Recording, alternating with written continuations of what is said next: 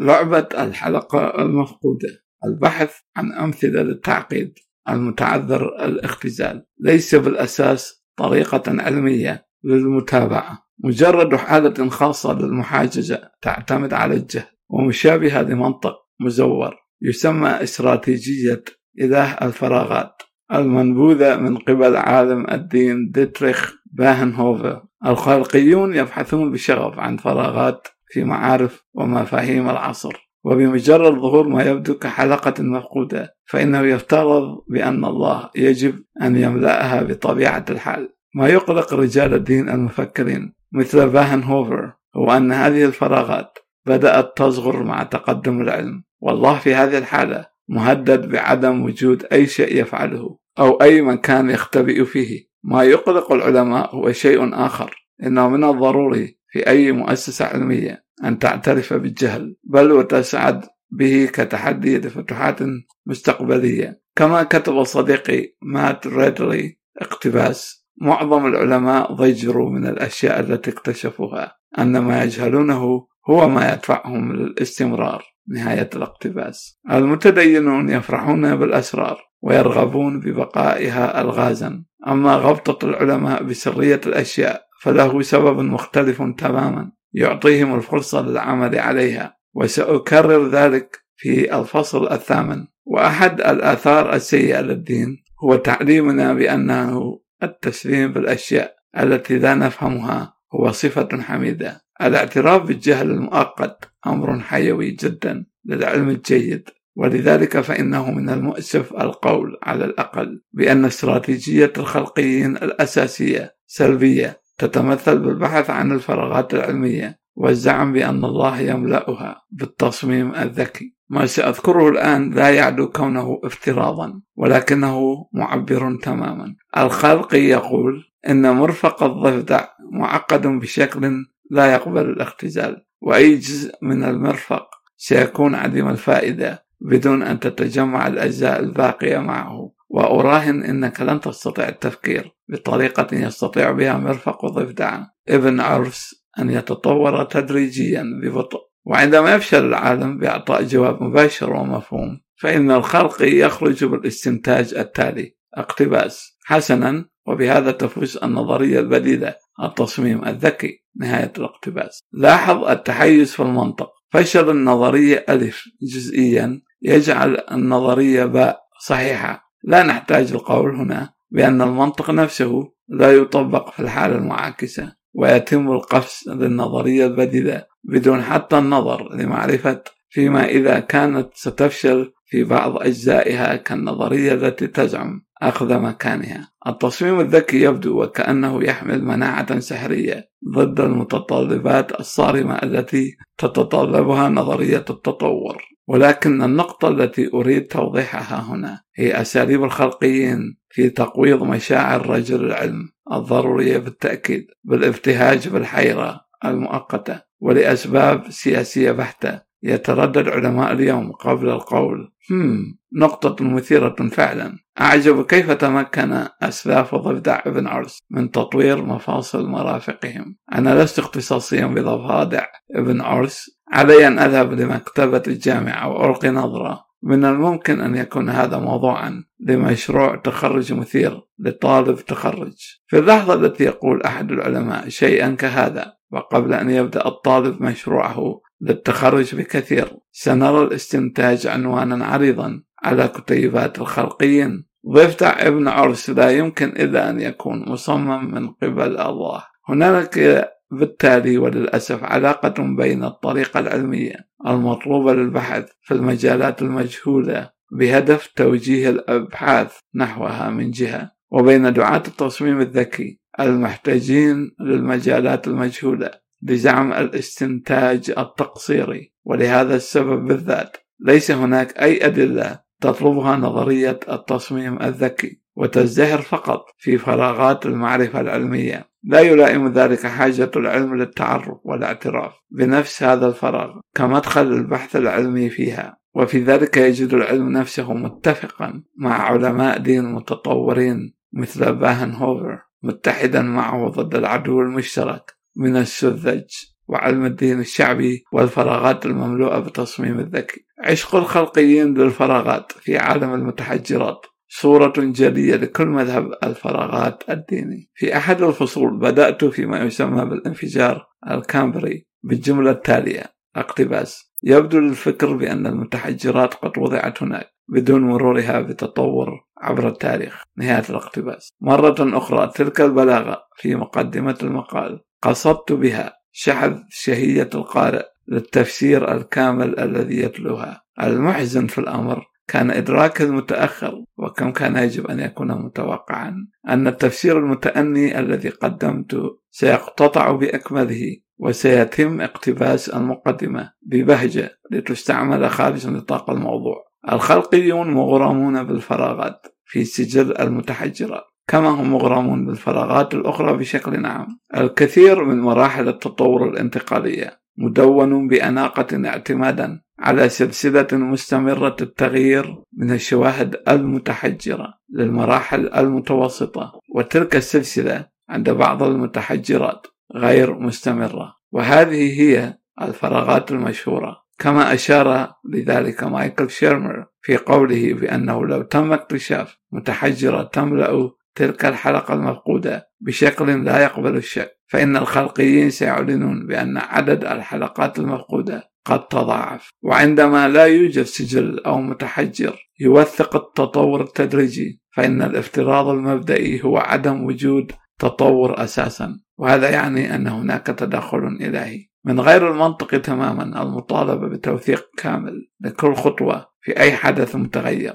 سواء في التطور أو في علم آخر، لأنه في هذه الحالة يمكنك المطالبة أيضا وقبل إدانة شخص ما بجريمة قتل بتسجيل فيلم كامل لكل خطوة قبل حصول الجريمة وبدون أي انقطاع. نسبة ضئيلة جدا من الجثث تتحجر، ونعتبر محظوظين بوجود هذا العدد من المتحجرات بين أيدينا، وبالإمكان بسهولة أن لا يكون هناك أي متحجرات بالمرة. ورغم ذلك فإن لدينا العديد من الأدلة عن التطور من مصادر أخرى كالمؤرثات الجزيئية والتوزع الجغرافي شديدة القوة بشكل كبير. مع ذلك فإن نظرية التطور تتنبأ بأنه لو ظهرت متحجرة وحيدة في العصر الجيولوجي الخاطئ فإن النظرية تنهار برمتها. وعندما سئل أحد أتباع بوبر عن ما يلزم لتقويض نظرية التطور، كانت إجابة GPS هالدن: متحجرة لأرنب تعود للعصر يسبق عصر الكامبري. لم توجد حتى الآن متحجرة كتلك مما يعترف به، على الرغم من كل الأساطير للخلقيين الغير موثوق بها عن جماجم بشرية في طبقات الفحم الحجري وآثار أقدام بشرية جنبا إلى جنب لآثار الديناصورات.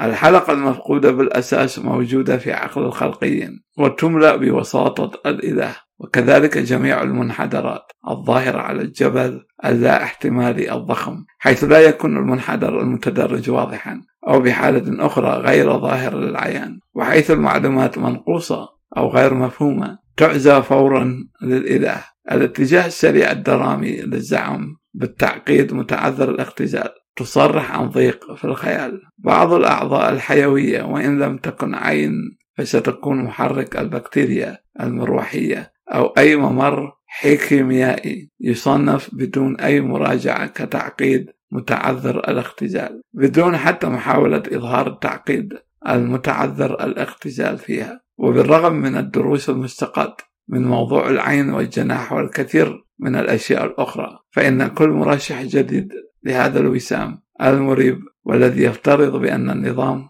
وبشكل ذاتي كتعقيد متعذر الاختزال، وهذا التصريح يتم تسجيله كمرسوم صادر. ولكن فكر قليلا بالموضوع، بما أن التعقيد الغير قابل للاختزال استعمل كحجة للتصميم، فيجب أن نطبق نفس الإجراءات على التصميم بذاته، ولكن أن تصرح ببساطة أن الضفدع ابن عرس، الخنفس، القنبلة إلى آخره يبرهن على التصميم بدون أي دليل أو تبرير، فلا صلة لذلك بالعلم بأي شكل.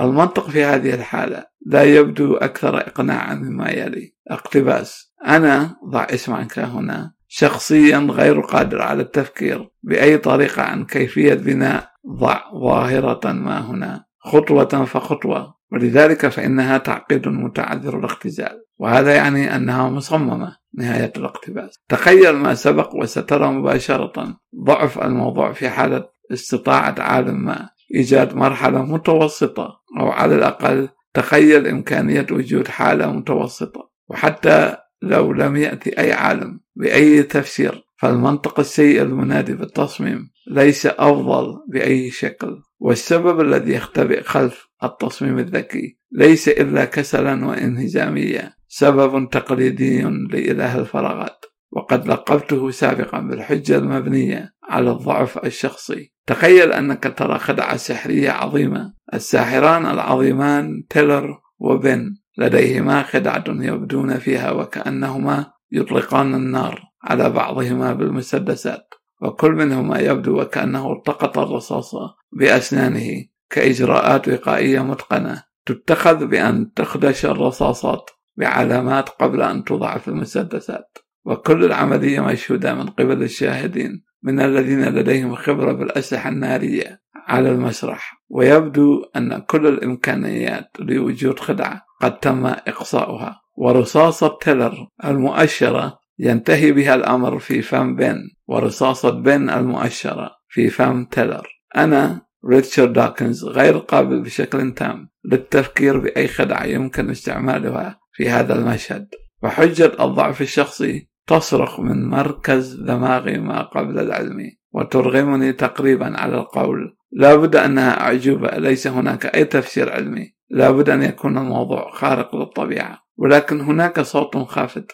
ناتج عن الثقافة العلمية ينادي برسالة مختلفة. تيلر وبن ساحران على مستوى عالمي، وهنالك تفسير كامل وجيد، ولكنني بسيط أو غير دقيق الملاحظة، أو لا أملك الخيال لإدراكه. هذا هو الجواب الجيد فيما يتعلق بالحركات السحرية، وهذا جواب جيد فيما يتعلق بالظواهر الحياتية التي تبدو كتعقيد متعذر الاختزال أيضا. هؤلاء الذين يقفزون مباشرة من ظاهرة طبيعية محيرة للدعوة السريعة لما هو خارق للطبيعة ليسوا بأفضل من الحمقى الذين يرون مشعوذا يروي ملعقة ويقفزون مباشرة للاستنتاج بأن ذلك خارق للطبيعة. في كتابه 7 أفكار تلميحية لأصل الحياة، هامش 7 Clues to the Origin of Life by A.G. كيرن سميث، نهاية الهامش. يقول دوكنز: يطرح الكاتب كيرن سميث نقطة إضافية باستعمال التشبيه بالطوق المقوس، هامش الطوق بناء هندسي شبيه بالقبة، من أمثلته قبب المآذن وطوق كسرى مثلا، نهاية الهامش. يقول دوكنز: طوق مبني من حجارة مأخوذة من مقلع حجري، ولا يمكن أن يكون الطوق بناء هندسيا مستقرا لو كان بناء عاديا، ولكنه تعقيد متعذر الاختزال وسينهار برفع أي حجر منه. كيف بني إذن؟ إحدى الطرق تكون بصف كومة من الأحجار تحت القبة، ومن ثم رفعها واحدا بعد الآخر. وبشكل عام هناك العديد من التركيبات البنائية المتعذرة الاختزال، بمعنى أنها لا يمكن أن تبقى بعد إنقاص أي جزء منها. بنيت بمساعدة الصقالة التي رفعت لاحقا ولم تعد مرئية، وعندما يكتمل البناء يمكن رفع الصقالة بأمان ويبقى البناء ثابتا. وكذلك الأمر في التطور، ربما يكون العضو الذي تنظر إليه الآن قد كان مرفقا بصقالة من نوع ما عند أجداده، والتي رفعت ولم تعد مرئية. التعقيد المتعذر الاختزال ليس بالفكرة الجديدة، ولكن التعبير بحد ذاته اخترعه الخلقي مايكل بيهي عام 1996. شرف الكلمة يعزى له إذا ما كان شرفا، وكذلك نقل الخلقية لحقبة جديدة، الحيكيميائية وعلم الخلية، والتي على ما يبدو بدت مكانا أفضل للبحث عن حلقات المفقودة أكثر من العين والجناح. أفضل ما جاء به هو مثال جيد لا زال سيئا، كان عن البكتيريا ذات المحرك المروحي. المحرك المروحي في هذه البكتيريا هو أعجوبة طبيعية، وهو المثال الوحيد خارج نطاق التكنولوجيا البشرية للمحور الدوار الحر. ولو وجد مثله في حيوانات كبيرة ستكون مثالا رائعا عن التعقيد الغير قابل للاختزال، وربما أن هذا هو سبب عدم وجودها. كيف يمكن للأعصاب والأوعية الدموية أن تعبر محور الدوران؟ هامش في مثال أدبي يصف كاتب كتب الأطفال فيليب بولمان في كتابه His Dark Materials جنسا حي الذي يعيش على أحد الأشجار الذي ينتج بذور دائرية ذات ثقب في المركز. هذا الحيوان يستخدم هذه البذور للتنقل عليها وكأنها عجلة، ولأن البذور ليست جزءا من جسمه فإنها لا تحتوي على شرايين أو أعصاب. نهاية الهامش. يقول دوكنز: المروحية هي عبارة عن خيط دوار، وبواسطته تشق البكتيريا طريقها من خلال الماء. وأقول تشق من خلال ولا أقول تسبح، لأنه على مستوى حجم البكتيريا في الوجود فإن ما يبدو سائلا كالماء بالنسبة لنا فبالنسبة لها يبدو كالدبس أو الهلام أو حتى كالرمل، وتبدو البكتيريا وكأنها تشق طريقها أكثر مما تبدو وكأنها تسبح. وعلى عكس ما يسمى بالمروحية في كائنات أكبر كأحادية الخلية المعروفة باسم الأوالي، فإن البكتيريا المروحية لا تلوح بها كصوت أو تجذب بها كالمجذاف، ولكنها تملك محورا حقيقيا يدور بشكل متواصل عبر وصلة ومدفوعا بمحرك جزيئي صغير مثير للدهشة. وعلى المستوى الجزيئي يستعمل المحرك نفس المبدأ بالأساس كالعضلة، ولكن بدوران حر عوضا عن الانكماش المتقطع. وقد وصف بسرور كمحرك خارجي، على الرغم من أن تواجد ذلك في نظام بيولوجي يعتبر غير طبيعي بالنسبة لقوانين الهندسية، فإنه غير كفء بشكل ملفت للنظر. وبدون أي تبرير أو شرح يعلن به ببساطة بأن المحرك المروحي للبكتيريا هو تعقيد متعذر الاختزال. وبما أنه لم يقدم أي حجة في صالح ادعائه فبإمكاننا أن نبدأ بالاشتباه في مخيلاته التي تترنح، ويزعم بعد ذلك بأن المراجع العلمية المختصة قد تجاهلت هذه المسألة. نفاق فاشل تم الكشف عليه بوضوح محرج بالنسبة لبيه في صالة المحكمة للحاكم جون اي جونز في بنسلفانيا 2005، عندما كان به يشهد كخبير لمصلحة مجموعة من الخلقيين الذين حاولوا فرض التصميم الذكي ليكون ضمن البرنامج الدراسي في مدرسة عامة. حركة في منتهى الوقاحة. الاقتباس هنا من الحاكم جونز. المقولة والرجل بالتأكيد مقدر لهما الشهرة الراسخة. ذلك لم يكن الإحراج الوحيد الذي عاناه به في الجلسة كما سنرى. عندما يتم إثبات التعقيد الغير قابل للاختزال فيجب إثبات عدم فائدة أي قسم من هذا النظام بمفرده، وبأن كل الأقسام يجب أن تكون في مكانها قبل أن يصبح أي قسم منها مفيدا. تشبيه به المفضل هو مصيدة الفئران. في الواقع أن علم الخلية الجزيئي لم يجد أي صعوبة في برهان أن الأجزاء تعمل خارج النظام الكلي، وذلك بالنسبة للبكتيريا المروحية كما للأمثلة الأخرى التي قدمها به بالزعم بأنها تعقيد متعذر الاختزال. النقطة وضحها كينيث ميلر من جامعة براون بشكل جيد، والذي هو في رأيي أكبر عدو مقنع للتصميم الذكي، وليس لسبب آخر غير كونه مسيحيا مؤمنا. وأنا أوصي بكتاب براون البحث عن إله داروين كثيرا للمتدينين المخدوعين من قبل به. في حالة البكتيريا ذات المحرك المروحي يلفت ميلر انتباهنا لآلية من صنف النظام الإفرازي الثلاثي. هامش www.millerandlevine.com. ستجد الرابط أسفل الفيديو. نهاية الهامش. يقول دوكنز: النظام لا يستعمل في حركة الدوران، ولكنه أحد الأنظمة العديدة المستخدمة من قبل البكتيريا الطفيلية لضخ المواد السامة من خلال جدران خلاياها لتصميم الجسم المضيف. وبمقياسنا البشري بإمكاننا تخيل الموضوع وكأنه صب أو تدفق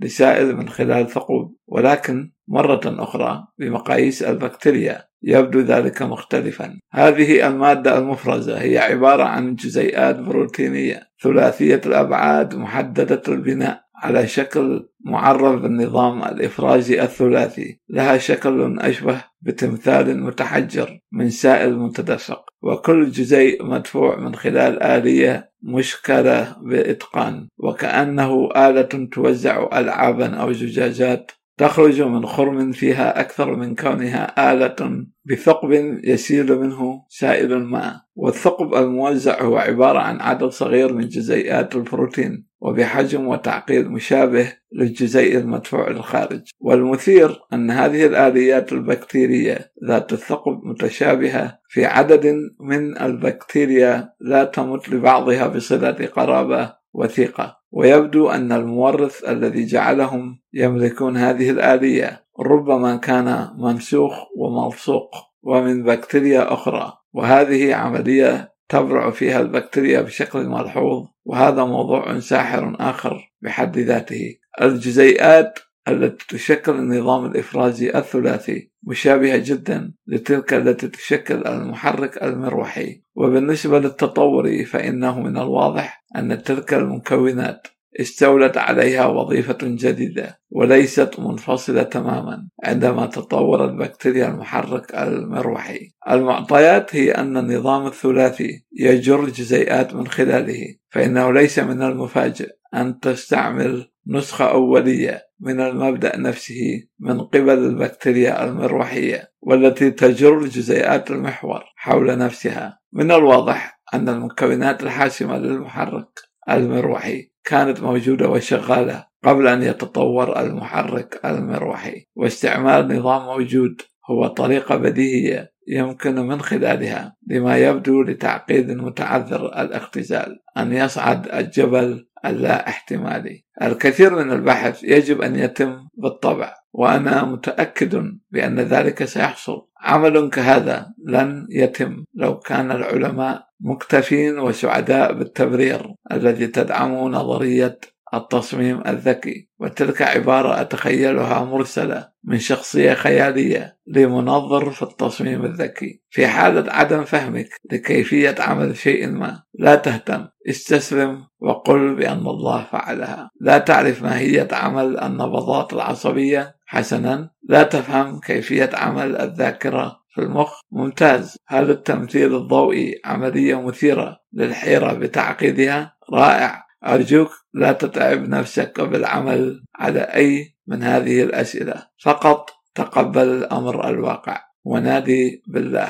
عزيزي العالم، لا تعمل على كشف أي من هذه الأسرار، بل اجربها لنا لنستخدمها. لا تبذر الجهد الثمين بالبحث العلمي بهذه الطريقة. نحن بحاجة لتلك الفراغات كملجأ أخير لله. لقد قالها سانت أغسطين بصراحة: اقتباس: هناك شكل آخر من الإغراء مشحون بالخطر، ألا وهو داء الفضول، ذاك الذي يدفعنا لتجربة واكتشاف أسرار الطبيعة، تلك الأسرار التي خارج حدود فهمنا والتي لا تفيدنا بشيء، ولا يجب على الإنسان أن يتمنى تعلمها. نهاية الاقتباس. اقتباس من فريمان 2002. يقول دوكنز: الزعم المفضل الآخر لدى به عن التعقيد الغير قابل للاختزال هو نظام المناعة، ولنرى ما يروي القاضي جونز عنها. اقتباس: خلال المحاكمة تم سؤال البروفيسور به عن موضوع زعمه عام 1996 بأن العلم لن يستطيع أبدا إيجاد تفسير لجهاز المناعة، وقد تقدم 58 من أقرانه بأبحاث مدروسة ومنشورة و9 كتب والعديد من الفصول من كتب في النظام المناعي وتطوره. ورغم ذلك أصر ببساطة بأن ذلك ليس أدلة كافية على التطور، وأن هذا ليس جيدا بشكل كاف.